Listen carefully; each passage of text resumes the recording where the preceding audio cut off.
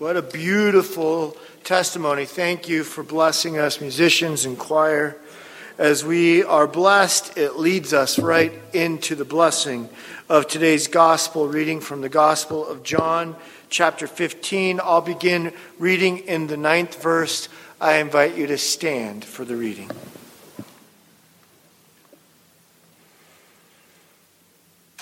As the Father has loved me, so have I loved you. Abide in my love. If you keep my commandments, you will abide in my love, just as I have kept my Father's commandments and abide in his love. These things I have spoken to you, that my joy may be in you and that your joy may be full. This is my commandment, that you love one another as I have loved you. Greater love has no one than this, that someone lay down his life for his friends. You are my friends if you do what I have commanded you. No longer do I call you servants, for the servant does not know what his master is doing. But I have called you friends. For all that I have heard from my Father I have made known to you. You did not choose me, but I chose you and appointed you that you should go and bear fruit, and that fruit should abide, so that whatever you ask the Father in my name, he may give it to you. These things I command you, so that you will love one another. This is the gospel of the Lord. Thanks be to God.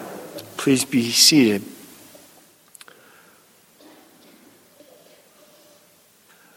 This is indeed All Saints Sunday, and we are indeed surrounded by such a great cloud of witnesses who have cheered us on in the faith and in life.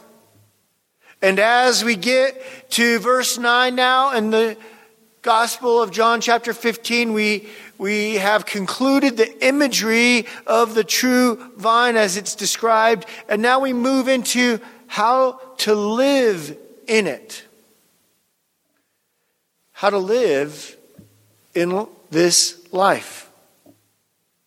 And when we consider this life, we remember that it isn't easy. In fact, the one thing that, whether you're on the left or the right, that we can seem to agree on is 2020 and 2021 have been hard.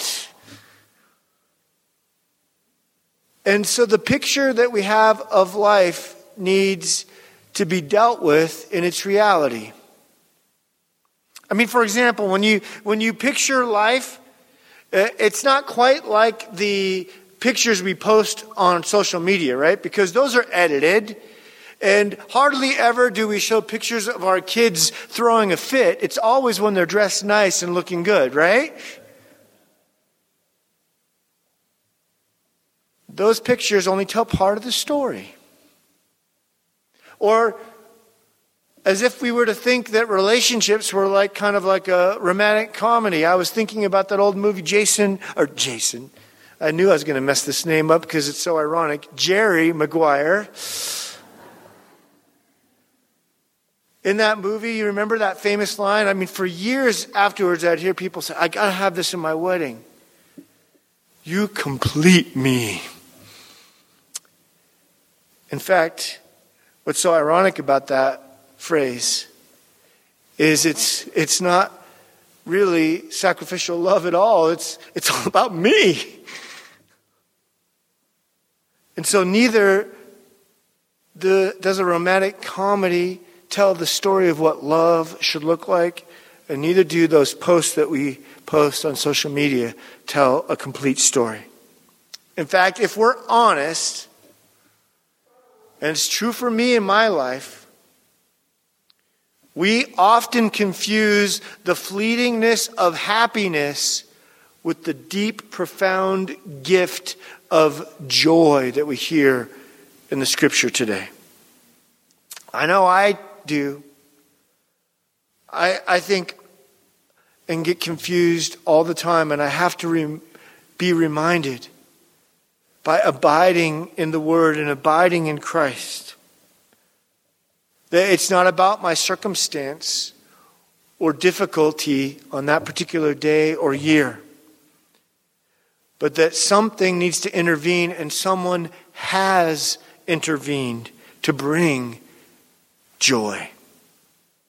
Something bigger, someone bigger than the trials of this world. This week I've been in conversation with and in prayer with several families who are attacked by and engulfed by hardship and trial. Some of which that's hurting their family. Some of which that's breaking their hearts and bringing about profound grief.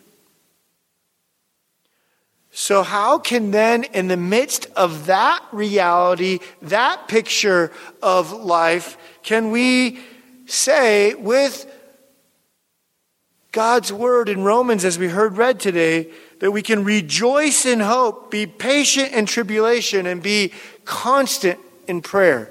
I mean, rejoice in tribulation? How do we do that? How can that be so? Well, listen to the rest of that verse from Hebrews that I shared with you today.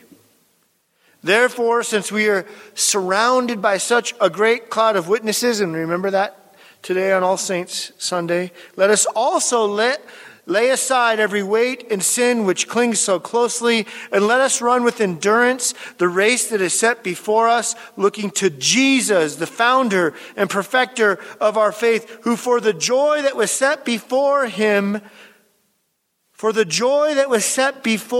endured the cross, despising the shame, and is seated at the right hand of the throne of God. Did you catch that? This great cloud of witnesses is encouraging us to cling to Jesus, to abide in Christ, the Word made flesh, the true vine. And this Jesus, for the joy set before him, endured the cross. Somehow the joy that is set before him is connected with, strangely to our minds, the suffering of the cross. How can this be? Well, we will discover as we listen to this word today that it invites us to consider, as we live out a life attached to the vine, attached and abiding in Christ, it includes and begins with love and includes sacrifice, friendship, and joy. And these gifts go way beyond the platitudes or a simple post about our lives. When we cling to Jesus, whose joy set before him endured the cross. I like how one scholar put it. It really hit me when I read it this week. It's a mystery and a challenge to our earth-bound way of thinking that the nearer Jesus came to the cross, the more joy became part of his vocabulary. Let me say that again. The nearer Jesus came to the cross, the more joy became part of his vocabulary.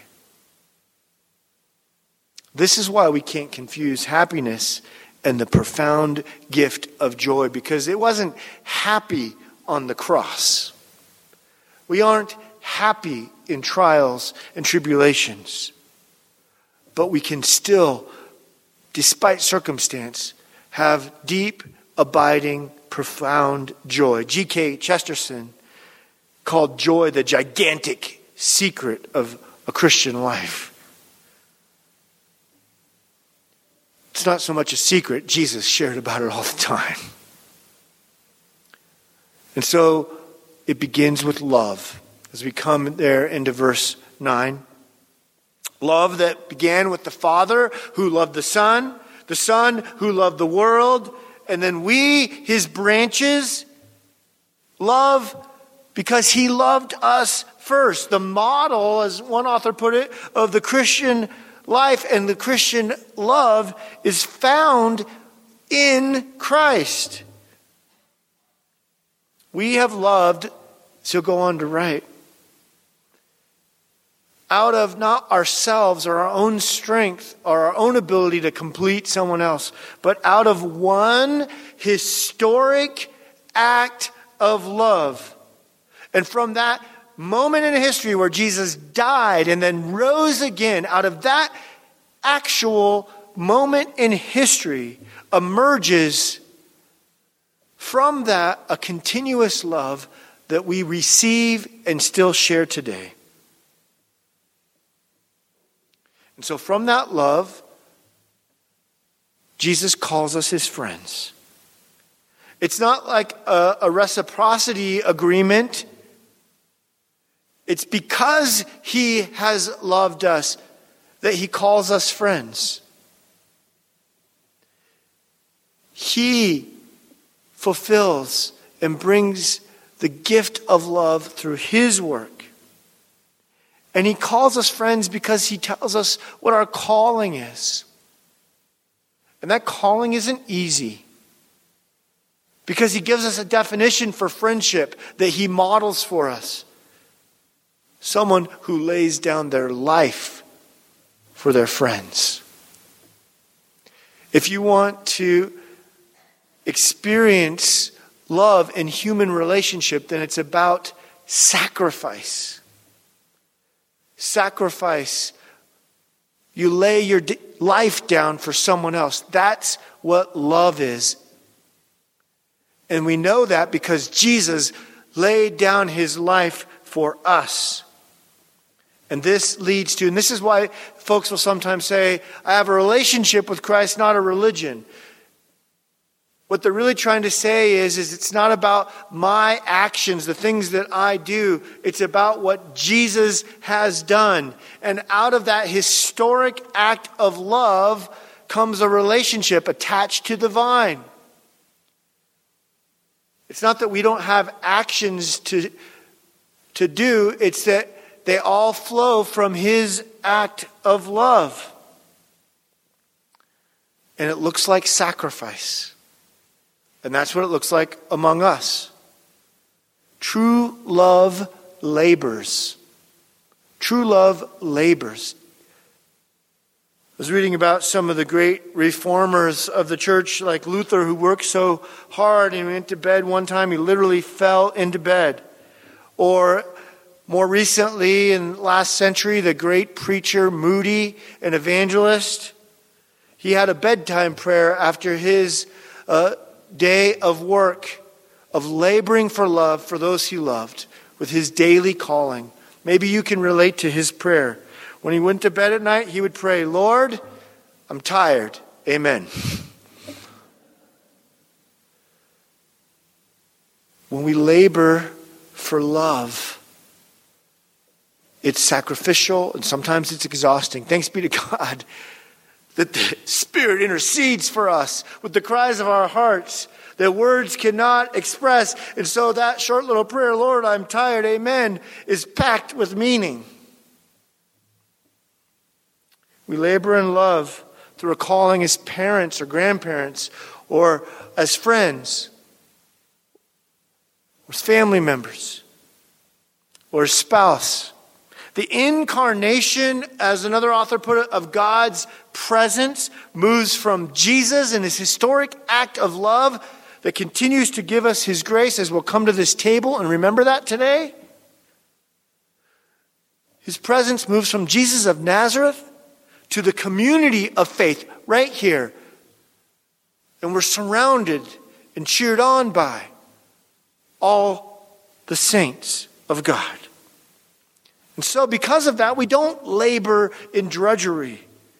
We have joy, not because of circumstance, not because it's easy, not because we're successful, but because of the sacrifice of Christ leads us to love, friendship, sacrifice, and joy. So when the arrows are coming at you, when you feel like you're being tested under pressure, when life is hard, when it seems impossible, here's where we stand. We abide in Christ, made complete, not by each other first, but first by abiding in his word, by Christ. And then, surrounded by a great cloud of witnesses, we cheer each other on, reminding one another of this historic love of the one who died and rose again. May this day, may we taste and see and remember. May we abide in his word and see that this one true God brings us joy. May we taste and see that indeed the Lord is good. Amen.